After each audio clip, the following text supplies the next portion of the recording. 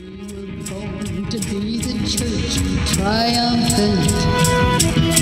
We are the sacred seed of Abraham, children of the promise, people of covenant. Our home is high in the mountain of the Lamb. Greetings, friend, and welcome to Trumpets of Truth International. This lecture is entitled The Church Triumphant, and it's by Apostle Jacqueline Fedor. At the moment we are born again, God imparts righteousness. Hebrews 10:17 says, then he adds, their sins and their lawless deeds I will remember no more. The essence of the above scripture is that it gives us access to the presence of the Father identical to the standing of the holy heavenly beings. Ephesians 2:19, now, therefore, you are no longer strangers and foreigners, but fellow citizens with the saints and members of the household of God. So shouldn't children have free access to their Father? Well, Hebrews 10:22 through 23 tells us, let us draw near with a true heart in full assurance of faith, having our hearts sprinkled from evil conscience and our bodies washed with pure water. Let us hold fast the confession of our hope without wavering, for he who promised is faithful. We perhaps have not fully accepted this concept of entering into Father's presence, and in fact, many times even shrink from the very thought of it. It's so hard to believe we really have this privilege. After a while, we will hopefully take possession of this understanding, though, and rise up and act like our big brother Jesus. He had no consciousness of inferiority because he wasn't conscious of sin. We, as a new creation, should have no sense of sin or inferiority either.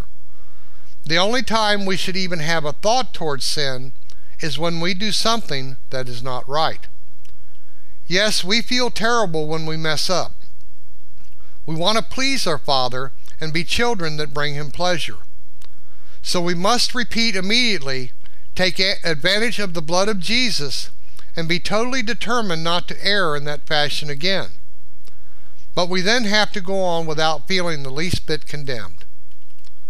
Romans 8:1 says, there is therefore now no condemnation to those who are in Christ Jesus, who do not walk according to the flesh, but according to the Spirit. And Romans 6, verse 6 through 7 states, knowing this, that our old man was crucified with him, that the body of sin might be done away with, that we should no longer be slaves of sin. For he who has died has been freed of sin. See, God not only forgives, but He forgets the sin as well. So now let's have a different outlook. In Judaism and Christianity, we constantly preached about our own wickedness, lawlessness, and unrighteousness. We kept it before the people to get them to the altar for salvation and to mature their Christian walk. The Church Triumphant is beginning to see things in a much different light, however. The full gospel is coming into a clearer picture. Because of the sacrifice of Jesus, we are truly exempt from sin. Romans 6:14, for sin shall not have dominion over you, for you are not under the law, but under grace. See, through God's grace, a way has been made for our righteousness to be restored to us. Jesus fully paid the price of man's sin, allowing us to be born again through God and covered with His righteousness. This is a staggering thing for the mind to grasp, that God Almighty became our righteousness. Again, this means we need to learn to walk without feeling inferior to anything or anyone. And this gives new meaning to 1 Peter chapter 2, verse 9. It says, but you are a chosen generation, a royal priesthood, a holy nation, His own special people, that you may proclaim the praises of Him who called you out of the darkness into His marvelous light. Why shouldn't we prosper and be in good health as our soul prospers? Why should we experience defeat when the Word says no weapon formed against us shall prosper? Why should we doubt that we can make the walk when God says even a little child can do it? Why? So what stops us? Do you know what it is that hinders our faith to step out in the freedom of God meant for us to experience? We approach the Lord with Satan's message ringing in our ears. All the false doctrines and lies we have been fed by the church have harvested a crop of whiny, crybaby warriors. We are afraid to think or say we are free of Satan's jurisdiction over us. He has called our bluff. This fear and unbelief robs the work of the cross from us, and we stand powerless before the enemy by thinking this way. But the real truth is, again, God's righteousness has been given to us at rebirth. Satan has nothing in us any longer. It's not just an experience, but it's a legal fact established by the covenant we entered into with God. Now, I'm not preaching a once saved, always saved message either. We can definitely break covenant by choosing to walk contrary to Father's commandments and family rules and no longer maintain our righteous standing as a child of God. But if it is our desire to make the walk, Jesus made it possible for us to do it, and nothing, I mean nothing, can stop us. Ephesians 1, 5 and 6, having predestined us to adoption as sons by Jesus Christ to himself, according to the good pleasure of his will, to the praise of the glory of his grace, by which he made us accepted in the Beloved. His sacrifice is greater than our mistakes and frailties, and again, this is a legal fact. Remember the covenant we have made with him. God makes us like himself. When two people drink each other's blood, they become legally and absolutely one. When God cut covenant with Abraham and his descendants, which are us, we become one. So God Almighty is one with us. Are we in covenant with Jesus? Of course we are, and so we are then one with him. 1 Corinthians 10, verse 16 and 17, the cup of blessing which we bless, is it not the communion of the blood of Christ? The bread which we break, is it not the communion of the body of Christ? For we, though many, are one bread and one body, for we all partake of that one bread. He is the vine, and we are the branches of that vine. Should we stand timidly in the face of evil? Absolutely not. Jesus conquered death, hell, and the grave, and we are in blood covenant relationship with him. Are you getting the picture? We are legally righteous children, double blessed by two covenants, with all heaven's ability, glory, and power at our disposal, if we could only believe. I really think we could grasp this fully, that there would be an unveiling of the power of God that would cause multitudes to arise and live. Isaiah 25, verse 7 and 8 says, "And he will destroy on this mountain, Mount Zion, the surface of the covering cast over the people, which is the grave clothes of false doctrine, and the veil that is spread over all nations, so they can't see the kingdom or understand truth." Verse 8, "He will swallow up death forever, and the Lord God will wipe away tears from all faces. The rebuke of his people he will take away from all the earth, for the Lord has spoken." We need to be able to lead the way for the nations to be a part of this. They don't understand the covenants or believe the promises or even have a clue of what God has already done for them. Satan has the veil pulled over them. They can't see. But if we preach the word to them, it can be removed. Again, Jesus made the way. Hebrews 10, 19 and 20, "Therefore, brethren, having boldness to enter the holiest by the blood of Jesus, by a new and living way which he consecrated for us, through the veil that is his flesh."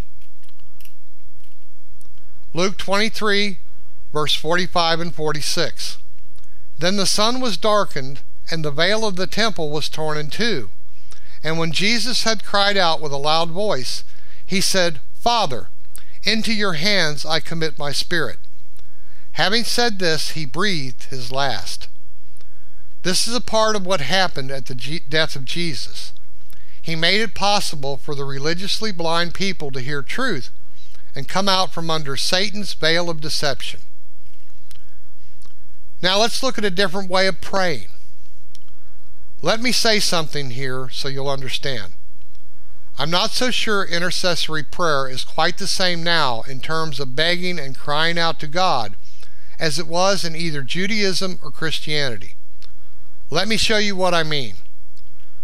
1 Corinthians 3:22 and 23 says, "Whether Paul or Apollos or Cephas or the world of life or death, or things present or things to come, all are yours, and you are Christ's, and Christ's is God's." Okay, all things are already ours according to the Scripture. Now Colossians 2:9 tells us, "For in him," Jesus, "dwells all the fullness of the Godhead bodily." We are complete with the fullness of the Godhead dwelling in us. So now let us read Colossians 2:15 and Ephesians 1, verse 22 and 23. Colossians 2:15 says, "Having disarmed principalities and powers, he made a public spectacle of them, triumphing over them." In Ephesians 1:22 and 23, "And he put all things under his feet, and gave him to be head over all things to the church, which is his body, the fullness of him who fills all in all." So if all things are already beneath our feet, since we are his body, are we not conquerors through him already then? And is it not stupid to cry out and beg for what is already ours? Ephesians 1:11, "In him also we have obtained an inheritance, being predestined according to the purpose of him who works all things according to the counsel of his will." So let's thank him and repossess our inheritance. Would it not almost dishonor Father by not walking out the victory of the cross? And could we maybe hinder the manifestation of what he has planned since the foundation of the earth for restoration? Isn't it perhaps the wrong approach for children that are in the likeness of Jesus? Romans 8:29 and 30, "For whom he foreknew he also predestined to be conformed to the image of his Son, that he might be the firstborn among many brethren. Moreover, whom he predestined, these he also called. Whom he called, these he also justified. And whom he justified, these he also glorified." Think about it. We have his nature, his name, and his ability. So shouldn't we learn to exercise these gifts rather than pray for God to do what he has already done? Jesus said in John chapter 14, verses 13 and 14, "And whatever you ask in my name, that I will do, that the Father may be glorified in the Son. If you ask anything in my name, I will do it." This is not prayer. The word ask in the original Greek means demand. So we demand in Jesus' name and he will perform it, or see to it that it is accomplished. For instance, in the case of an injury, you demand that evil spirits of infirmity be loosed from the situation and the person to be covered by the word that says, "By his stripes you are healed." We are not demanding God to do anything, but we are demanding the enemy to loose the hold he has, and Jesus backs it up or enforces it for us. Remember, he said he could call legions of angels if he chose. That is the power we have as God's family, with Jesus as our elder brother. So in closing, Psalms 89, verse 34 through 36 says, "My covenant I will not break, nor alter the word that has gone out of my lips. Once I have sworn my holiness, I will not lie to David. His seed shall endure forever, and his throne as the sun before me." In Matthew 1:1, it says, the book of the genealogy of Jesus Christ, the son of David, the son of Abraham. In the troubled days ahead that this planet with its man-made systems and religions will experience, it is very important we understand our identification, our privileges, and our legal rights as a covenant people to be able to stand against the wiles of the enemy. We know without a shadow of a doubt Satan will try to break and crush the spirit of each and every child of God. As the double blessed, however, as the blood brothers and sisters of Christ that wear robes of separation and righteousness, ones that have the family name, and angels that watch over us, we will be protected and fully prepared. As His bride, as His army, we will meet face to face with the forces of hell, but we will emerge victorious as the children of God, Elohim, the Church Eternal, the Church Triumphant.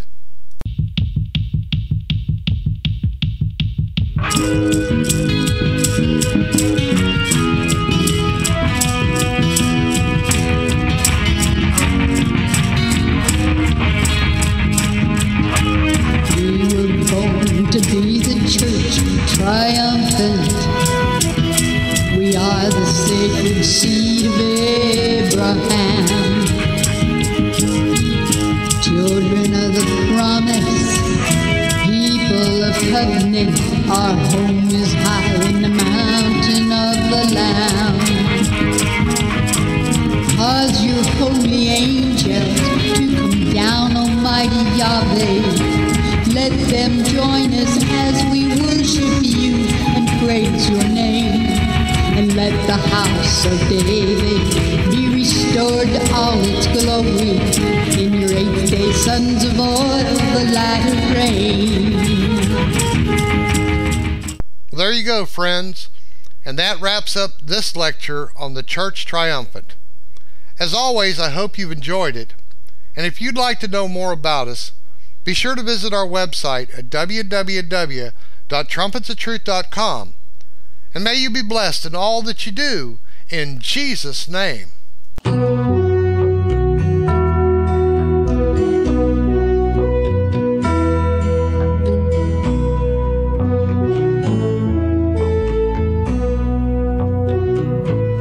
Trumpets of